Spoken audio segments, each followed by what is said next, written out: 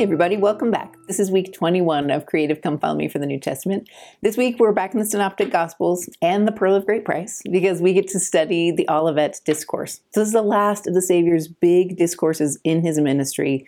It's not to a big group at the temple anymore. This is to a very small group, and he's on the Mount of Olives. So if you haven't been to Israel before, this is a ridge that runs along a little bit of the east side of Jerusalem. So you can sit on it and look at this glorious, glistening city. You can see, or you would have at his time, seen Herod's temple just shining in the sun. And that's where he's going to teach about his coming. In fact, most of this week's study is going to be focused on what he alluded to last week. So remember how he was teaching the apostles and the disciples how soon there would be no stone left on top of another. They're looking at this great, big, beautiful fortress-like city, and they can't even wrap their heads around how that's possible, that this whole temple could be taken down in their lifetimes.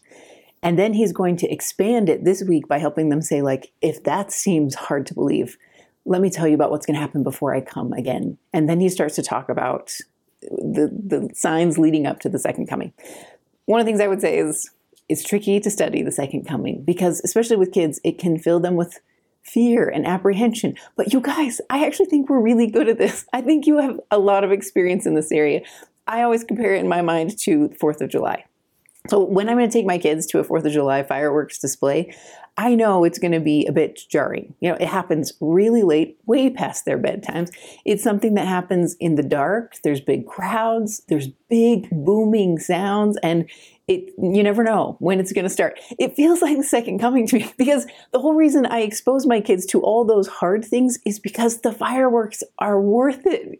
This is something they won't see like this in any other place. It only just happens this one time a year. So we endure all the darkness and the late and the wondering when it's going to start so that we can rejoice when those fireworks begin. That's how I feel about the second coming, you guys. I think when the Savior teaches about his coming, he does take time to say, hey, there's going to be some hard things that are going to happen beforehand.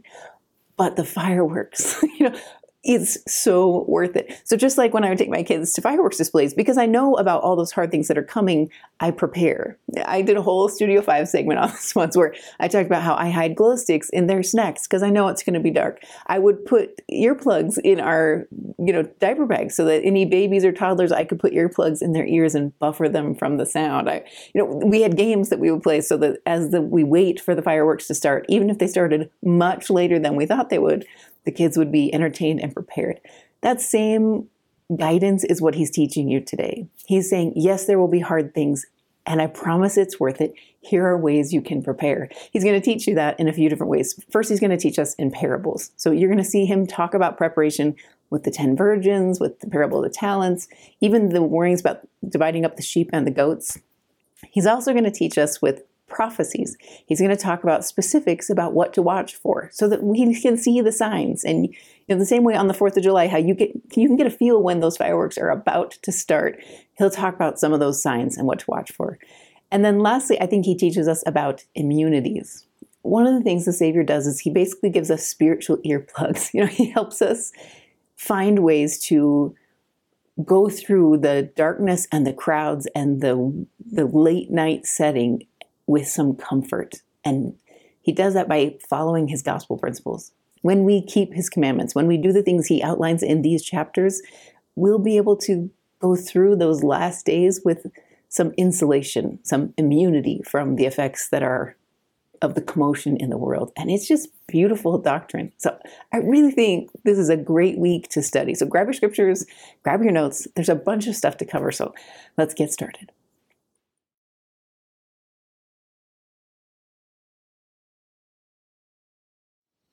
We're going to begin this week's study in the Pearl of Great Price. So you're going to go to Joseph Smith Matthew. Most of the time when we have Joseph Smith translations, it's these little tiny additions that you find nestled into your footnotes. When it comes to Matthew 24, the entire chapter got reworked. Not just reworked as in rearranged, but also a lot of additional light and knowledge comes through Joseph Smith. We have 500 more words in the Joseph Smith Matthew version than we do in Matthew 24. And it's really helpful to study them sort of side by side, which is hard if you're in a quad. So I reached out to Courtney Casper, the one who makes the wide margin scriptures that I love, those spiral bound ones that I've shown you. I asked her if there was any way I could get just that chapter. Like I just wanted that chapter out of the Pearl of Great Price so that I could add it into my New Testament and study them side by side. So thankfully, Courtney, who always shares, gave me that, and she's giving it to you guys as well. So if you're in the course, go under the Insights video or under the Creative video, and you can find a wide margin version of Joseph Smith Matthew so that you can scribble and print out as many copies as you need to study as a family. I would also tell you that at the very end of Joseph Smith Matthew, there's a lot of white space at the very last page. So I added in there a bunch of the details about how we got Joseph Smith Matthew.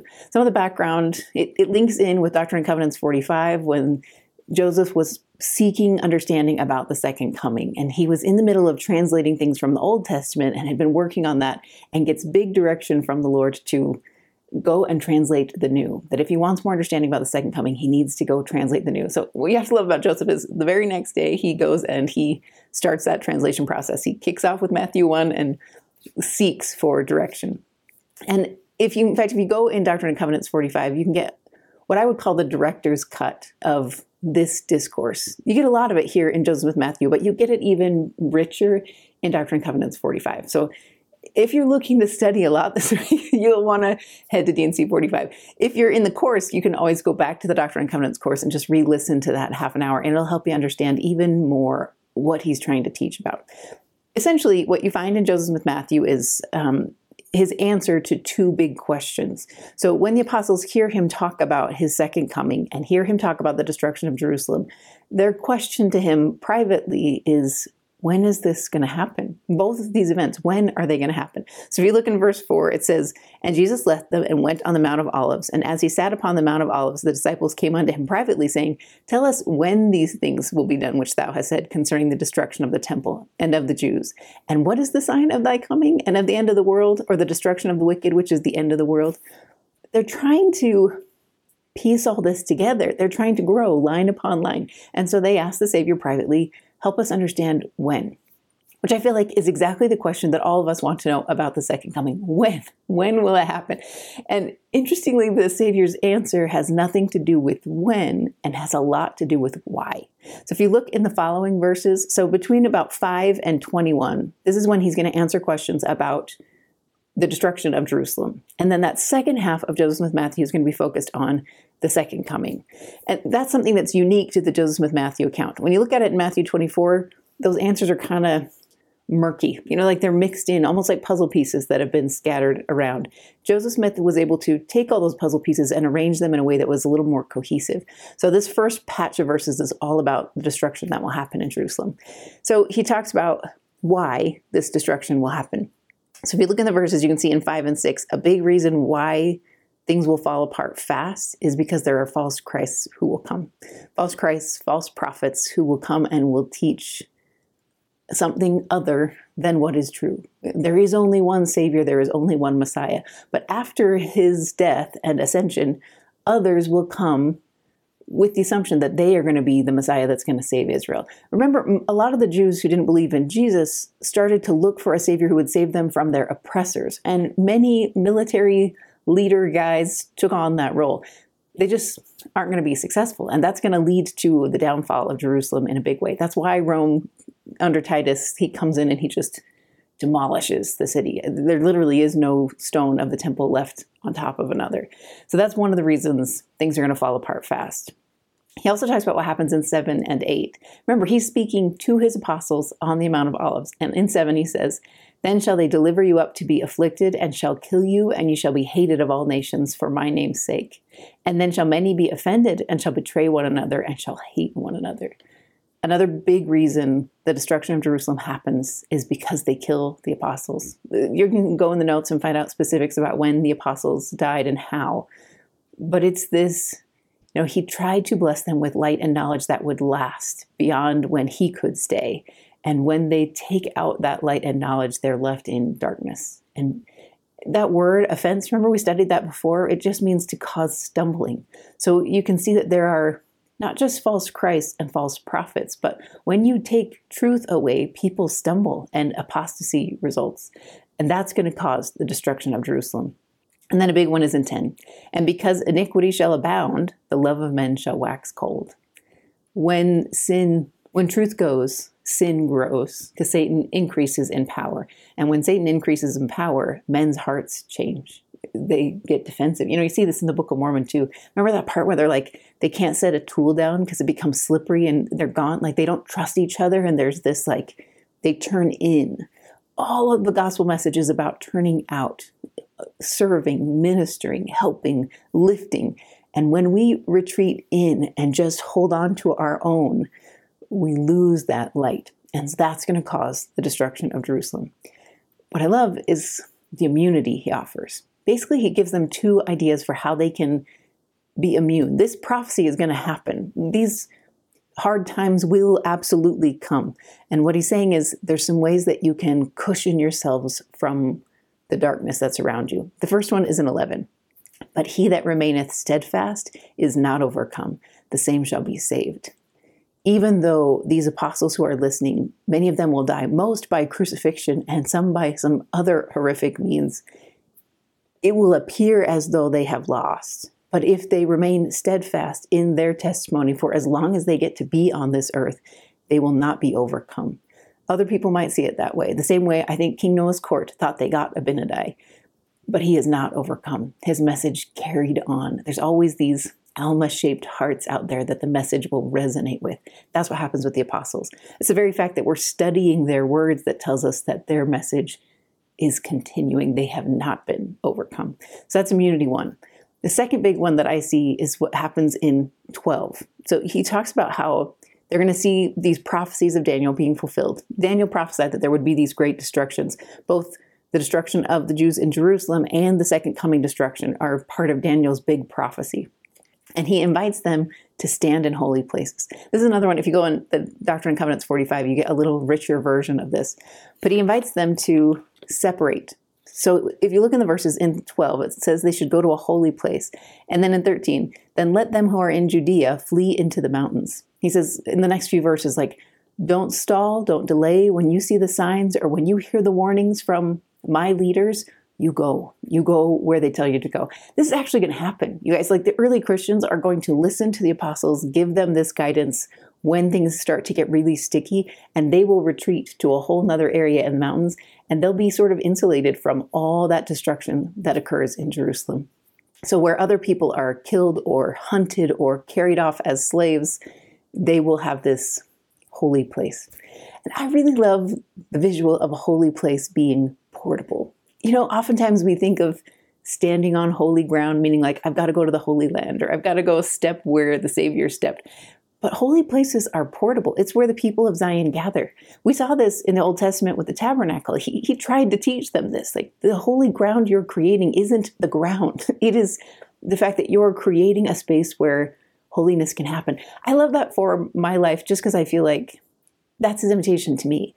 Make the places I stand holy, no matter where they are. If I'm standing at my kids' football field on the sidelines talking to somebody in the crowd, if I'm, at the gym, if I'm in my car hauling my kids to some event or to school, that's a holy place. That's a place where I can make sacred things happen. So you see just glistening little bits of that doctrine in this one. It also seems like echoes of what we learned in the Doctrine and Covenants about the saints in Joseph Smith's time being directed to go west, to find shelter before the Civil War hits and all that damage.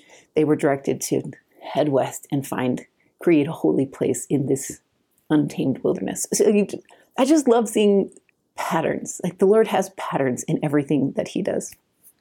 He also talks about how things are going to get a lot worse before they get better. So he talks about the great tribulations that are coming to the Jews because of those risks, because of those choices they made to stone the prophets and to crucify and to turn away.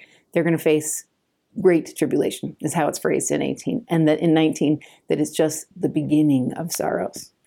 Things are going to get really hard for the Jews for a long, long time. And then he shifts into talking about the second coming. So we're going to go there next. One of my favorite mothering strategies is to keep a mantra in my mind of don't freak out. Especially as you parent teenagers and even young adults, I feel like I'm learning. They say some things sometimes and you're just like, Maria, don't freak out. Like they're just learning and they're saying things strangely. Like I just think That's what's happening with the Savior. He's basically trying to teach them about the days leading up to his second coming and what the world's going to look like. And he's constantly trying to say, like, don't freak out, be not troubled. And you're going to see why. So a lot of the same issues are happening before he comes the second time that were happening before Jerusalem is destroyed. There are false prophets and false Christ. In fact, in these verses, you learn that those false leaders will deceive even the very elect. I think it's really important to understand that when he says false Christ, it's not just a person. It's not a person claiming to be Christ. It's anyone who teaches a doctrine that is different than Christ's doctrine. And that I feel like we see a lot. I don't see a lot of false Christs on Instagram, but I do see a lot of people who teach messages that are to the side of what the Savior teaches. You know, they might take some bits and pieces that are true, and then they add in a whole different doctrine that takes you away from the covenant path. That's what I think he's warning about, that these last days will be filled with false. In fact, I was just at BYU Women's Conference a couple weeks ago, and I was listening to Sherry Dew speak, and she talked about how she and her assistant were using ChatGPT for the first time. And so she kind of put her own name in there as if it was going to write a bio about her.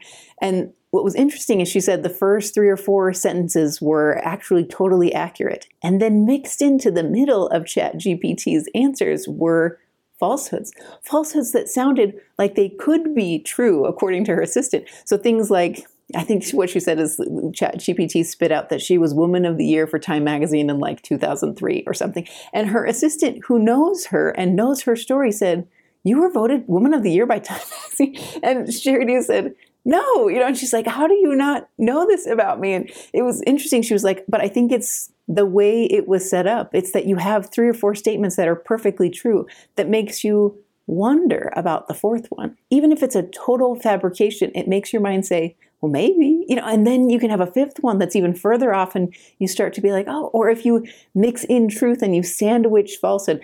That's what I think is going to happen in these last days. I think it's going to be really hard to tell what is real and what is not. That's why the very elect are going to be deceived. What I think is beautiful is that President Nelson's big focus has been how to get immunity from that kind of deception. And that's by having the Holy Ghost with you. When you can hear him, he will help you know what is real and what is not. The same way we saw with all the antichrists in the Book of Mormon. When Alma was teaching, he knew very clearly what statements were real and what were not when he listened to Antichrist. So I just feel like there is precedent for this. It's why we need to focus on hearing him better, because the days in which we live will be confusing otherwise, but they don't have to be if we seek truth in the right sources. So he warns about that. He also talks about how we don't need to be troubled. I just love, so if you look in 23, he says, "See that you be not troubled, for I have told you must come to pass, but the end is not yet." Yesterday I was hiking and I was listening to, I just put in Second Coming in the BYU Speeches topics index and then started listening to all the devotionals as I was hiking about the Second Coming. And there's this beautiful one from Elder Holland that popped up in the first 3 or 4 devotionals. And he has this optimism. He basically says, yes, the second coming will be hard. And yes, darkness is looming. Don't let that swallow you. In fact, he gave guidance like, keep having children, keep getting married, do all the good things. Stop letting this be this weight. I feel like that's what it means to be not troubled. It means you get to choose. In fact, there is empowerment that happens when I choose to be optimistic despite my circumstances. When I choose to focus my attention and rivet it on the Savior and his message, I don't need to be troubled. In fact, I can choose not to be troubled. It's empowering doctrine. Then a little bit further, and he talks about where to look for guidance. So if you look in 25, it says, "Behold, he is not in secret chambers." People are going to say, you've probably already heard this, where people say things like, well, my next door neighbor is President Nelson's second secretary, and she said that, he said, like you're going to hear these little whisperings, about people who think they know when the second coming is coming. And what this promises is that there are no secret chambers. If you think about the parable of the 10 virgins that we're going to talk about here in just a minute, there will be a cry that goes out and everybody can hear it. That's the promise. It will not be in some secret setting. And so then he talks about what that's going to look like in 26. "For as the light of the morning cometh out of the east, and shineth even unto the west, and covereth the whole earth, so shall also the coming of the Son of Man be." This will be a light that is visible no matter where you are. Even though his first touchdown of his foot will happen on the Mount of Olives, it will be visible everywhere. We just might not acknowledge it or see it, but it will be visible. There are no secret chambers when it comes to the second coming. And that's what he's going to reference in 27. It's this really weird parable about eagles and a carcass. So he's talking about scavenger birds who circle in on a carcass. Some people think this is another way to interpret this word carcass is a building or a structure. And basically what he's trying to say is like the same way you can tell when there is something, a deer on the road, because you're going to start to see birds swoop in. That's what's going to happen in the last days. When there is truth, you're going to see people gather towards it. The gathering will be a great big one. It will be obvious. It will be out in the open. It's not going to be secret. And so he uses that metaphor to help you understand, like, you're going to see it. It's going to be really clear. And then when you jump down to 30, he talks about why these things are happening. And it's really familiar with what we just studied about the destruction of Jerusalem. The love of men is going to wax cold. Nations are going to turn against each other, and there's going to be destruction. For me, when you get to about 33, it feels like, in fact, at the top of the margin, I wrote, this is the fourth watch of the second coming, because things are getting really dark. The sun changes, the stars drop, the moon turns to blood. If you look at the Doctrine and Covenants version, there's a lot of darkness that comes, and it sets this velvety dark backdrop for the diamond of the second coming that is coming in the next few verses. Because of that darkness, his light will shine even more vibrantly. So we look in the verses, it says, all will be fulfilled. And then in 35, although the days will come that heaven and earth shall pass away, yet my word shall not pass away, but all will be fulfilled. In that moment of darkness and fear, we can trust in his words. What I love about that promise is his words aren't just the scriptures that we have printed in front of us. His words are the words of the prophets. His words are personal revelation we've received about what is true and what will last. Those can never be taken away. No matter how much commotion is in the world, his words are permanent and fixed, and we can rest on them. So that definitive permanence is what sets the stage for what's coming in 36. And as I said before, after the tribulation of those days, and the powers of heaven shall be shaken, and then shall appear the sign of the Son of Man in heaven. And then shall all the tribes of the earth mourn, and they shall see the Son of Man coming in clouds of heaven with power and with great glory. And then 37, he gives you another dose of immunity. And whoso treasureth up my word shall not be deceived, for the Son of Man shall come, and he shall send his angels before him with the great sound of a trumpet, and they shall gather together from the remainder of his elect, from the four winds, from one end of heaven to the other. Those who treasure his words, the words of the scriptures, the words of the prophets in our day, and personal revelation will see the signs. They'll know where to go, and they'll recognize his light. That's immunity. And then he teaches about the parable of the fig tree. So you look around 38, he basically says, you know how you can see, we just got spring where I live. We had winter for way too long. And you're just starting to see the buds on the trees in my town. And so it's just like you can start to see that, yes, summer is coming. In fact, this year, because we had such a long, hard winter, I feel like I've never appreciated the coming of summer more. It is just this beacon of hope to me to see those little buds on the trees. And that's what he's saying here. He's like, if you can recognize the buds on the trees of a fig tree, you know that summer is coming. It's not a complicated sign to understand. That's the kind of signs we're going to see before his coming. They will be as understandable as buds on a fig tree. So don't think you have to study deeply or know all the ins and outs. Just trust in the prophet. Treasure up the words and you will know what you need to know. So then he talks about what the state of the world is going to be like. If you look in 42, you can see that life is going to be pretty normal. It's not going to be apocalyptic when the Savior comes. People are still going to be getting married. It's just going to be like in the days of Noah when people were living pretty normally right up until the rain began. That's going to be sort of the same setup. And then he talks about what's going to happen, that there will be this destruction that occurs, that there will be, you'll be in a field and one person will be gone and the other person will stay. It's just this shift. It almost reminds me of the Avengers movies, the blip when two people are standing next to each other and one vanishes. That's kind of what he's describing here. And so he talks about what that feels like. And then he says, be ready. That's the message over and over again this week in 48. Therefore be also ready, for in such an hour as ye think not, the Son of Man cometh. And then he gives a parable of servants. So he talks about a household where someone has hired servants to keep the house ready. And he's anticipating that no matter what time he pops into the house will be ready. And those servants who are wise are going to continually be doing their job to prepare for him to come. And those who are foolish get comfortable and say, I don't think he's coming anytime soon. And they procrastinate the day of their repentance. So he warns about that. And I think there's some really good guidance in the notes. This is where I started to fill in with a lot of prophetic commentary from prophets and apostles about why we shouldn't wait. One of my favorites was from President Oakes. He was talking about the second coming, and he said, essentially, think about it as if he were coming tomorrow. If the second coming was tomorrow, what would you do today? What things would you fix? What prayers would you say? What relationships would you try to remedy? And once you have that list in your mind, go do them today, because you just never know. Whether he comes again or whether your life is cut short, you should do all the things you have been prompted to do today so that you can prepare for when you do see him again.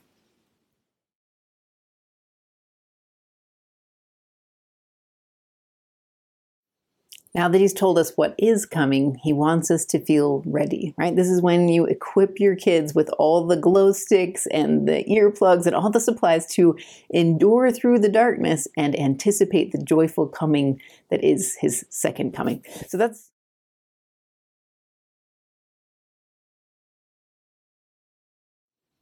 now that the Savior has told them about the commotions that will happen before the fireworks and why the fireworks are worth it to stick around, he's going to teach them how to prepare. This is when he's essentially stuffing our bags with glow sticks and earplugs and snacks and all the things you're going to need to stay during this hard time, because it's going to happen later than you think. And he's going to teach it to us in 3 successive parables. I actually think they build on each other. I think overall, the biggest tool that he's offering us for immunity in these latter days is conversion. He wants your heart to be all in. He wants you to be fully converted so that you are ready for whatever the world throws at us. So he's going to begin with the parable of the 10 virgins and talk about the oil of conversion, that we can't borrow it from others. Then he teaches us how to build that oil. That's, for me, the second 2 parables. One of the ways we build our oil reserve is by using our talents to build up the kingdom of God. Every time you consecrate your time and your talents to help the kingdom of God in some way, by keeping those covenants, you increase your conversion. It deepens in you and you become more firmly planted. The second one is in the parable of the sheep and the goats, when he talks about having charity. Hands down, I think one of the fastest ways to deepen our conversion is to show Christ-like charity to others. So he's going to walk you through how to pull that off, with the overarching goal being, yes, hard times are coming. Let me show you how to endure. So let's kick things off with the parable of the 10 virgins. It's a really familiar story. There's a couple of things that I think are worth mentioning. First, I think it's important to understand who these virgins are. So you can read from Elder Bednar and President Oakes and a few others that this is a story about the latter days. In fact, the covenant members of the latter days. It's a parable to teach us to be cautious, that we need to understand our own conversion level and then work to fix it. So he talks about 5 wise and 5 foolish. What's interesting about that to me is it's not 5 righteous and 5 wicked. All of these people are members of the church hoping to see the bridegroom. They are just either unprepared or prepared. That's what makes them wise or foolish. So some have oil in their lamps and some have oil in their lamps and a vessel of oil off to the side. That's really the key difference. And then a cry goes out at midnight, much later than anyone anticipated. There's a cry that says, the bridegroom is coming, everybody get ready. And so in 7, then all those virgins arose and trimmed their lamps. I think this is really interesting, because if your lamp has gone out and you don't have any oil in a vessel, why would you bother trimming your lamp? And I think the reason is because they assumed they could borrow some. I think they assumed, maybe because of a pattern of how things have gone out in the rest of their life, that somebody would take care of them. I think all of us know people like this. Sometimes we are this. I think it's also what you see with missionaries when they go out into the field. Sometimes there's this moment of panic because they start to lose their light a little bit, and they don't have their parents' light at their fingertips anymore. They don't have their seminary teacher's light anymore. And part of that, I think, is because we've coddled our kids during their teen years. When I can see my kids' light flickering, I send them to EFY or I send them to girls' camp, or, in the hopes that they will get this, filling up of oil. So I think our kids are used to that, being able to siphon oil from others. And sometimes when they get to this hard spot of, I'm off at college or I'm on a mission, all of a sudden they realize, oh, I've got to find this for myself. In fact, that's what happens with the virgins as well. So those who are foolish come to the wise and say, give us some of your oil so we can all go. And the answer, of course, is they can't. They say there won't be enough for all of us. You need to go buy it for yourself. I love that that's how it's phrased in 9. But go ye rather to them that sell and buy for yourselves. When our kids hit that point of panic, when they are seeking oil of conversion and they don't have enough of their own, what we have to do is teach them how to gain their own. I have to direct them to the same source that I got my oil from. My oil comes from daily discipleship, simple things like scripture study and prayer and going to the temple and fulfilling my callings. That's where my oil came from. Go and buy for yourselves. In this parable, there isn't time. So by the time the virgins catch on to this and go, there isn't time. And they get back to the door of where the wedding is happening, and it's shut. So they knock on the door, and when the bridegroom comes, he says to them, you know me not. That's the Joseph Smith version. And it's just this chilling parable because there's 5 of each. In fact, Elder Oaks called it that. He says the arithmetic of this parable is chilling because it's about our day. But what I think is hopeful about it is it's not today. Today, if you knocked on the door, that door can be opened and you can come to know him better. We know how to come to know him better. President Nelson talked about the way we come to know God is by making and keeping covenants with him. That binds us to him and helps us know him better. So although this is a chilling parable, I think it's also really hope-filled because it's not today. And he's teaching it to us in advance so that we don't need to be troubled. We need to be agile. And that's going to lead you into the next 2 parables to help you understand how to get that oil of conversion. So we'll go there next. The parable of the talents is pretty similar to the parable of the pounds that we studied last week. It's this idea of there's someone who has a lot of wealth and he distributes it to 3 of his servants in the hopes that while he's away, they will increase it. And some of them do. So one gets 5 talents, one gets 2, and one gets 1. In fact, it helps a little bit to understand what a talent is. It's this enormous amount of money. When I was looking, scholars debate how much a talent is worth, but it is like 10 to 15 years worth of labor. When we were talking about Mary's oil, the spikenard that she applied, and it was worth 300 days of labor, this is 10 to 15 years of labor is 1 talent. So all of these men were richly blessed with gifts. And then when the Lord of the vineyard comes back later than expected, and he asks them to kind of make an accounting, 2 of them have done well. So the one who had 5 has doubled it to 10. The one who had 2 has doubled it to 4. And he gives them the exact same blessing. In fact, I really love what you see in the verses. So if you look in 15, you see that these talents were given according to their several ability. The stewardships we have been given are specific to us. In fact, I really love one of the ways you think about that yoke being easy and light. In addition to being yoked with the Savior, it is a yoke that is custom made by the Savior for your specific shoulders. He's the son of a carpenter. He can make a yoke that is custom fit to you. And that's what he's saying here is like, I know who can carry 5 and I know who can carry 2. And all of it is an abundance. Even 1 talent is an abundance of goodness. The other thing that helps me understand these verses is looking into the Doctrine and Covenants. So if you look in D&C 46, 11, and 12, this is one that talks about gifts and how the good gifts aren't given to every single person, but that they're designed that all might profit thereby.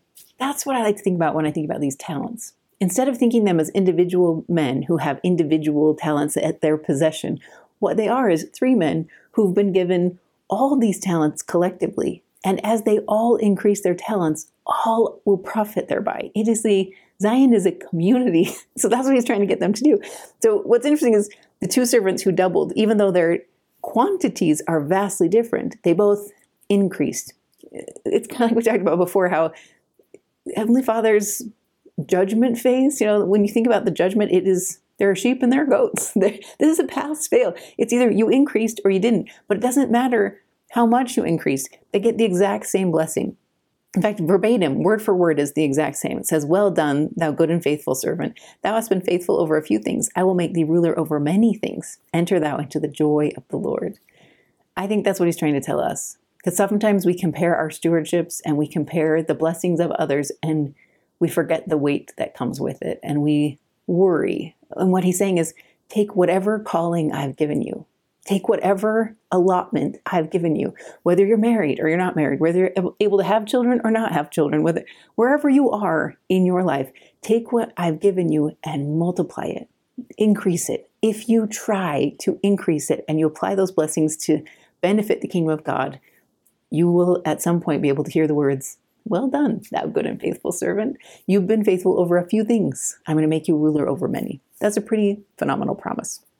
And then he talks about what held the third man back. So the one who just had one talent was afraid of losing it, and he buries it in the earth.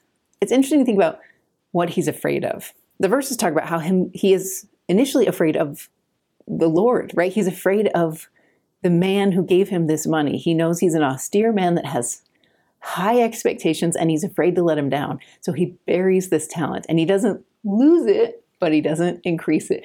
But that's not the Lord's goal. When he gives us gifts and talents, even light and knowledge, he expects us to increase it, to be anxiously engaged and to do good. And so when he comes back for this accounting and he still just has this one talent and returns it back. I mean, I shouldn't hold my hand. I mean, it's a giant amount of money, but when he returns this giant amount of money back to the Lord without increase, then there is sadness in the Lord. In fact, he calls him a slothful servant, wicked and slothful, because he was afraid. He was afraid that he would disappoint God, and he was afraid of men. That's what you get if you look in the Doctrine and Covenants version of this verse, where you learn that he was afraid of men. I think it's interesting, especially when it comes to using our gifts and talents, because lots of us get this fear. It's hard. Sometimes we want to use our gifts and talents in the kingdom of God, but just at church. I don't want other people to see my devotion or my faith. I just want to use it at church.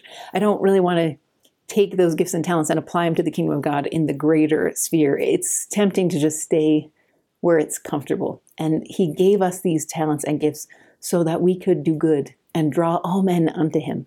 And in the process of us giving out, we increase. That's the promise of this parable. As you distribute these gifts and blessings that you've been given, you increase. Your conversion deepens. So that's what he says in 28. The one talent that was given to this man is now given to the man who had 10. Not because he needs more wealth, but because he knows what to do with it. He knows how to increase it so that it will benefit everybody in the community. And then in 29, you see the result. For unto every one that hath shall be given, and he shall have abundance. But from him that hath not shall be taken away even that which he hath. I really like this when you think about light being the gift, the talent representing understanding and testimony, that when we increase that light and we seek to develop our testimony, we have an abundance. But if you stop using it, if you retreat in your testimony or you try to set it on a shelf to pick it up later, you lose. In fact, this is what Alma calls the chains of hell, this idea of slowly darkening because we are losing what was given to us. We're so frantic in fear of men that we retreat. And those are the chains of hell. It is not just fire and brimstone. It is the regret we feel for what we could have become. And that's what we see towards the end of verse 30. The next tool that the Savior is going to give us to deepen our conversion and our immunity is to help us understand charity just a little bit better. So he talks about the parable of the sheep and the goats. And in this one, he is talking about how when he comes again, there will be this division. Those who are the sheep will go on his right and the goats on the left. And then he plays out this parable by talking about what makes them distinct from each other. And the big distinction between them is how their hearts feel about charity. Did they serve and take care of their fellow men? I just love it, given what we've heard from our prophets and apostles lately. There is such a push to end contention and to show kindness and extend the hand of fellowship to other religions and to other differing viewpoints. Try to build bridges. It is this fundamental component of the gospel that we develop a Christ-like charitable heart. So he describes it. He says, "For I was hungered and you gave me meat. I was thirsty and you gave me drink.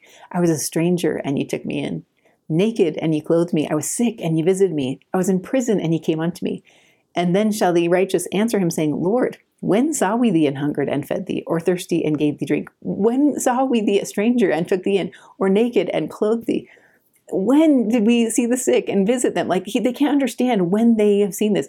I think sometimes we think the parable of the sheep and the goats is just those first few verses, but I actually think it applies to this part of the parable too, because I think as sheep, they see this shepherd who has cared for them and blessed them and sheltered them all their little lives. And he's basically thanking them for taking care of him. And it's hard to wrap your head around how a sheep could possibly take care of or bless a shepherd. It just doesn't fit, which I think fits with who we are compared to who he is, right?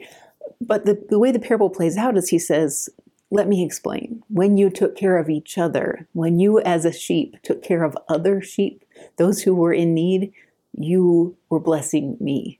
That's what he promises. The same thing we read from King Benjamin in Mosiah. So he talks about it in 40. And the king shall answer and say unto them, verily I say unto you, inasmuch as ye have done it unto the one of the least of these my brethren, ye have done it unto me. He calls them his brethren. He's not putting himself above anybody, even though he rightly is. He's saying, when you took care of each other, you were taking care of me. I take all of that personally. I saw all of them. In fact, sometimes I wonder if in the next life there will be this, we talked about before, like a big IMAX screen where I can watch all the good deeds of the people I love. Those unseen acts of kindness and charity that you just wish you could sit back and watch the life of some of the people that are remarkable like this. But one of the things I love is that they don't even recognize that they have been this. The people I think of when I think of what the sheep are going to look like, they don't even recognize the good they do. They are almost unaware of their compassion and their kindness. It just happens so automatically for them that they're like, when did I do anything? I don't even remember helping you. And it's just this, because it comes out of them so organically, they don't even recognize it. So I love that piece of it. In fact, there was a quote that I read from Marion G. Romney. It's in the notes. But he said, the door of salvation turns on the hinge of loving our neighbors as ourselves. You cannot enter the kingdom of God without having this kind of heart. And so he's warning about that. In fact, the next part of the parable, he talks about the people on the left. They encountered those same, strangers on the road to Jericho. They encountered him in those same situations where they saw someone hungry, they saw someone thirsty, they saw someone in prison, they saw someone sick, and they visited not, they cared not, they stopped not. That's the difference between the sheep and the goats. Those who will stop and those who will help and those who will pass by. And so he warns about that. He warns about the consequences that will come of it. In 46, he calls it an everlasting punishment. But I think it's important to understand, we learned this a little bit in the Doctrine and Covenants. You can go in the notes and learn more, but everlasting doesn't mean there'll be suffering forever. It's not so much about time as it is the source. He is everlasting. So when he talks about eternal joy or everlasting punishment, it's his nature that he's defining, not necessarily a length of time. Remember, time is a mortal thing. He is an immortal God, and so you can't quantify it like that. He's trying to help us understand who he is, and that we, by choosing to either be charitable or by choosing to turn away, we get to partake of his everlasting something, either an eternal life like his or an everlasting punishment where we feel the weight of regret that we talked about with the parable of the talents.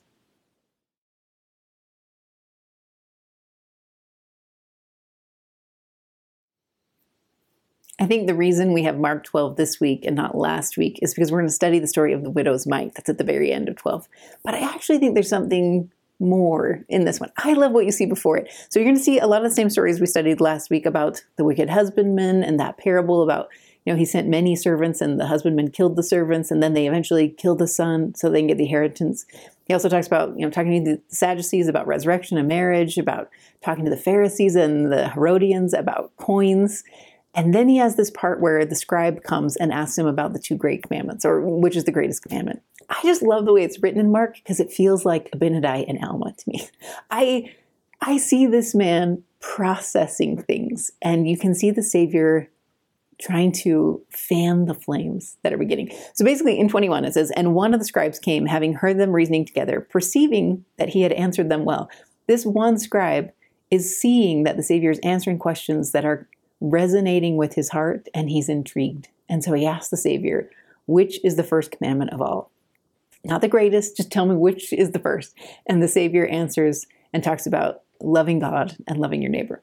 I just love the way it's phrased. In 30 he says, thou shalt love the Lord thy God with all thy heart, all thy soul, all thy mind, all thy strength. This is the first commandment. It's that all piece. Even though that was written in the last one, I just loved it in this one. I circled all those alls because I think that's how we have conversion, when we are all in and we have all those things behind us. That's what he's inviting us to do. And then love thy neighbor as thyself. Here's where the Alma Abinadi piece happens for me. So in 32, you can see that the scribe is getting it. He said, you said it well. It says, well, master, thou hast said the truth, for there is one God, and there is none other but he. And then in 33, he starts to process this. What's interesting is, if you read in 34, you can tell that he's actually saying this to himself, or at least it says discreetly. So I don't think he's like making a big proclamation to the multitude. I think he's like almost talking to himself, or maybe talking to his spouse that's next to him or something. Like he's processing what the Savior just told him about commandments. And this is what he says. And to love him with all thy heart and with all thy understanding and with all the soul and with all the strength, and to love the neighbor as himself is more than all the whole burnt offerings and sacrifices. He's starting to get it. He's saying like all that we've been studying and teaching about making sacrifices and burning things on altars, this is more than that. This is richer than that. The rewards are greater with this kind of sacrifice. But he says it discreetly. So in 34, and when Jesus saw that he answered discreetly, he said unto him, thou art not far from the kingdom of God. To me, this is Abinadi catching a glimpse of the Alma-shaped heart in the room. And he's saying like, you can see things catching. And he's like, you are so close. You know, it's almost like you want him to just close the gap. I don't know what happens to the scribe, but I do love that you see this story play out of maybe he became like Alma. Maybe he left this room and this understanding and changed. Then you're going to get to the widow's mite. The reason I like teaching that piece first is sometimes we study the story of the widow's mite and we talk about sacrifice or tithing, but I actually think the story of the widow's mite is an example from the Savior of how to be all in the gospel of Jesus Christ. He just taught about the first great commandment is to love God with all that you have. And then he tells a story about a woman who gives God all that she has. So I think you have to read those two together. She is the epitome of someone who honors those first and second commandments. So I'm sure you know the story. It plays out. He's at the temple and he draws attention to a widow who comes after others have put in a whole bunch of other money, and she puts in these two little mites. Here's what I love about it. So when you go to the verses in 41, Jesus sat over against the treasury and beheld how the people cast in their money. The treasury, if you watch the Bible video, you can see that where they put the coins in is this big metal tube, like a vase of sorts. So you'd be able to hear coins. In fact, I think it's in the Bible video, but the guy behind her is like putting them in one at a time so that you can hear all of his donations. I just think there's something about the show of it that the Savior is trying to draw attention to. It's how she gave that makes her remarkable, not how much she gave. So that in 42, there came a certain poor widow, and she threw in 2 mites, which make a farthing. What I love, and this might be me reading too much into these words, but I love that she threw it in. Like, this is not a sheepish, I'm going to slide these down the sides of the metal so that nobody hears it. She throws them in. In my mind, I picture her the same way I picture that pioneer woman that Michelle Craig talked about. You remember in conference when she talked, I think it's Wholehearted is the name of her talk, and she talked about this mud-drenched pioneer woman, and there's a news reporter who sees her and is like, who is this? And how is she like this? That's how I picture her. Because I think what this widow knows, potentially, are her scriptures. And she knows what happens when you put everything in, especially in her shoes.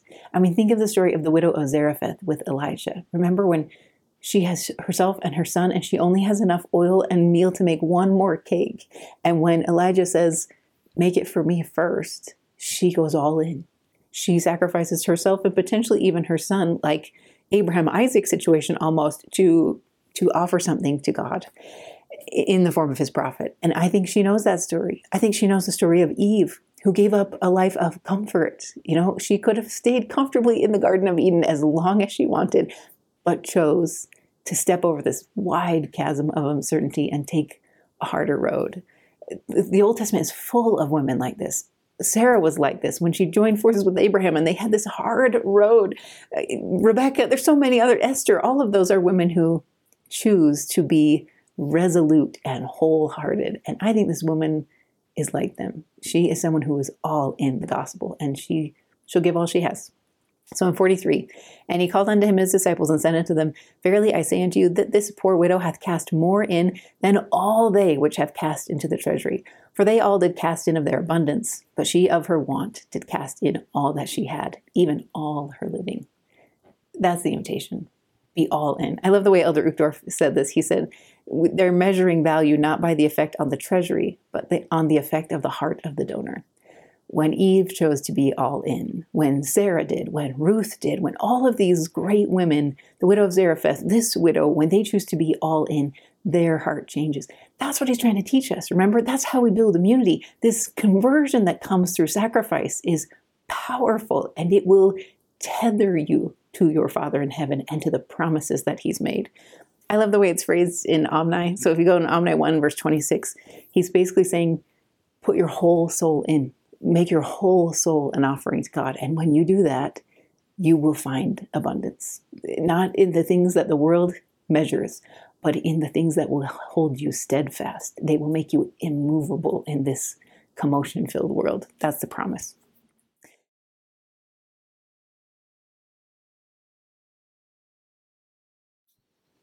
Both Mark 13 and Luke 21 are sort of echoes of what we studied in Joseph Smith Matthew about the Savior's warnings about the signs of the second coming. So I'm not going to teach it all again. There's a few differences here and there that you can go in the notes and learn. But a big one I see in Mark 13 is this warning about what will happen in families. So he talks about families turning against each other in the last days, that fathers will turn against their children and children will disrespect their parents. And I just thought it was interesting because I think the gospel of Jesus Christ, where it is such a family-centered church, I don't just mean like my little family, but I mean family in a big, expansive way. When we live that doctrine, when we try to seal our families together and connect families, it is almost like an immunity to this problem, where the world will struggle and turn against itself in families. The gospel of Jesus Christ creates an immunity to that. It allows us to turn towards each other and to connect each other, and there's a comfort in that. Another key thing that you see in Mark that you don't see in others is in verse 32. So he talks about how no man knows the day nor the hour, even the angels in heaven and the Savior himself at this point in time don't know when the second coming will occur, which I thought was just fascinating. I'm sure he knows, once he ascends and has a fullness, I'm sure he knows when he's coming again. But at this point in time, according to Mark, even the Savior doesn't know. So he is guiding all of us to watch and to be ready. And that's what he says in 36 and 37. Lest coming suddenly he find you sleeping. And what I say unto you, I say unto all, watch.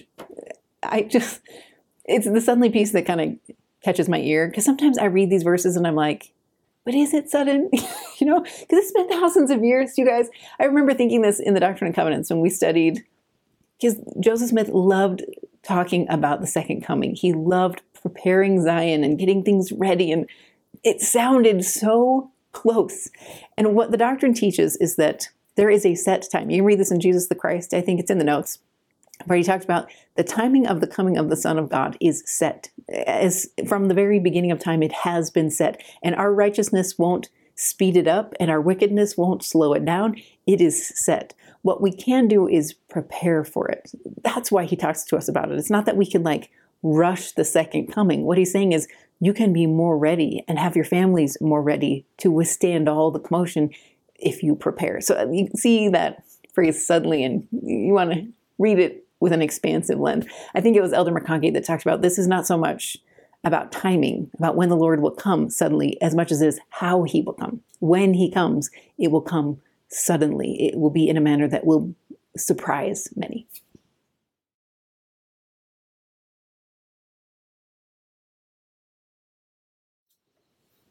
Luke 21 begins with the story of the widow and her mites, and then it shifts into his warnings about what will happen before the destruction of Jerusalem and that time for the apostles where they are persecuted. So if you look in 12, it says, "But before all these shall they lay their hands on you and persecute you, delivering you up to the synagogues and into prisons, being brought before kings and rulers for my name's sake." It's 13 and 14 that I really love.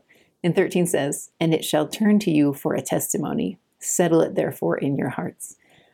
I think he's promising that all the adversity they're going to face, as hard as it will, if they choose it, solidify them. Remember, we're talking about oil of conversion and making our vessels so full of oil that we are prepared for whatever is coming next. And that's what we can do. All the adversities you're facing and all the adversities I'm facing can be something that I choose to let turn me. In fact, I love the way it's said in 19, "In your patience, possess ye your souls."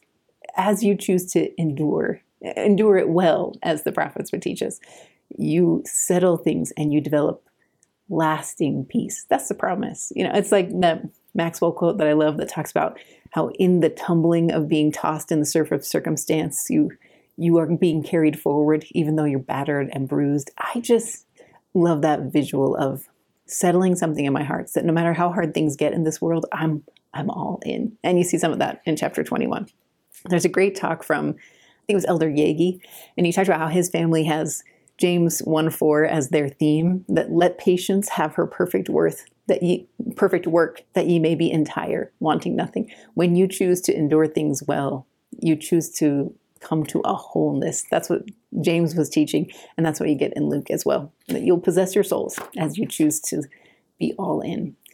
When you flip the page, you're going to see some guidance. One of the things I loved is in the JST version of verse 36. So he's talking about watch ye therefore. So he says, watch and pray always. And then the JST adds to keep the commandments that you might be clothed with glory. This wholeness, this perfect brightness that we're hoping for comes as we do all those things. We watch, we pray, we keep the commandments, and we hope.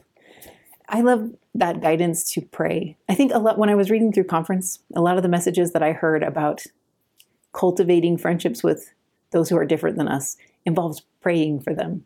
I think you want to pray the way the Savior prayed. Now, he's in this last week where you're going to see him pray for all those who are against him, those who despise him and despitefully turn against him. He's going to pray for the Romans who are around him when he's on the cross. That's the kind of prayer I think he's asking us to do when he says pray always. Pray for your families. Pray for the leaders of this church. Pray for your political leaders, and pray for your enemies. Pray for those who despitefully use and persecute you. Because as you do, I think what you do is you evidence what the widow evidenced, that you are all in on this gospel, that you believe that in prayer, you're evidencing your hope that God can change even the hardest heart, that there is power in him that we can't wrap our heads around, but that we trust is real. I think that's what it means to pray for your enemies. It says, I have hope that the atonement of Jesus Christ can change anything. If it can change me, it can change anybody else as well. All right, you guys, it's time to take all the things we've been learning and apply it creatively so that hopefully your kids and your classes come eager to learn what you have been learning and are so excited to teach. So I'm going to give you 3 ideas to just kickstart your brain on how you could teach things this week. But trust me, there are tons more options out there. The first one I'm going to teach you is about how to help your kids understand the signs about the second coming. And one of the things that we learned from the Savior this week is that no man knoweth when this will happen. I think that's important because all of our kids will hear rumors, or they'll hear someone do some fancy math and think they know. And what the Savior has said and what his apostles even today have witnessed is that no man knoweth the day nor the hour. So I wanted to come up with a game that helps show you that. And it's a really simple one. You just need cups and water. You're going to need 1 cup that stays empty, and it's going to go in the middle of the game. And then every person who's playing also needs a cup of water. And I'll show you how it plays out.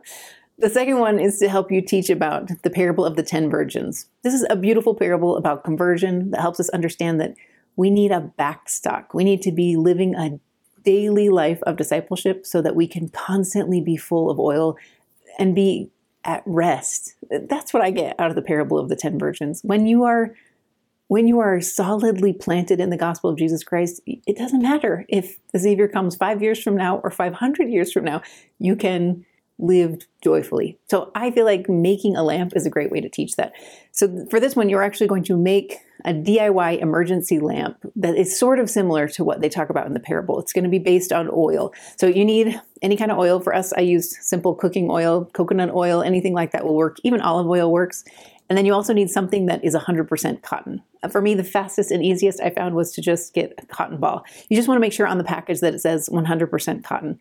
Or if you'd rather, you could get wicks or you could get rope that's 100% cotton. You're just trying to replicate sort of the pieces of what make an oil lamp work and then actually light it up and show your kids what this 10 virgins parable is all about. So I'll walk you through how to pull that off. The third one is to put a big, beautiful spotlight on the widow and her mites. I just love her story. I love that it ties into the 2 great commandments. She is a witness of what it looks like to be all in the gospel of Jesus Christ. So I wanted some way to help my kids remember her story. So this is the printable this week. It is basically a tithes and offering box. So the idea here is that your kids will have a box where they can store their tithing until they pay it, and also keep track of their tithing. So I'll walk you through. There's a tracker sheet inside. I also wanted to give you a way to make the story more real by creating mites. So you're going to use the printable to make these little tiny mites out of dimes and help your kids understand what this offering really looked like and why it was worth so very much. So get a couple dimes and the printable on hand, and you're good to go for the third one. Okay, I think that's all the supplies. Let's get started. You guys, I hope you get through this week of study and feel lighter. I hope you look forward with just more brightness of hope, because that's how I felt after I studied. Despite the fact that we're studying all about the second coming and all the commotion that will happen before, I felt like the bigger message was all about, trust me, the fireworks are going to be worth it. Come and endure the darkness and wonder when things are going to start, and then just delight to see it all roll forward. I think we live in a time of profound hope and optimism, and we just have to lean in. And you're going to get that as you study the verses. So I hope you enjoy it. If you want to get a little more and you're not in the course, you can join me on the live. That's a great place to find me. On Monday morning, 10 a.m., I'll talk through some of the insights I didn't fit in and a quick summary of things, and then also talk through the creative in a little bit more detail. So that's a good option for you.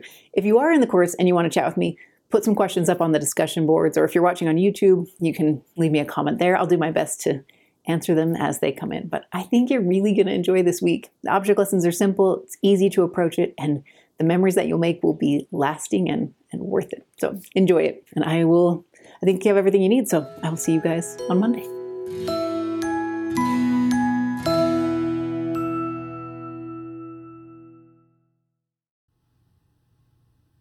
Thanks again for joining me, you guys. If this content is resonating well with you, I hope you'll consider liking and subscribing, leaving a review if you can, and then also popping over to the full course. In the Creative Come Follow Me course, I provide weekly content in full videos. So full videos, the insights, videos of all 3 object lessons, as well as all the tools you need to support it. So within the course, you'll find professionally designed printables each week. You'll find extensive study notes so that you can go a lot deeper into the text. You'll also find 3 years of back content. So since 2020 in the Book of Mormon, I've been creating weekly content and object lessons to help facilitate meaningful, memorable, simple learning. So if those are tools that would help your family or your class, I hope you'll consider subscribing. Head on over to creativecomefollowme.com. You can find sample videos, sample printables, and an option to subscribe for a month and test it out for your family and see if it's a good fit for you. I hope you enjoy it.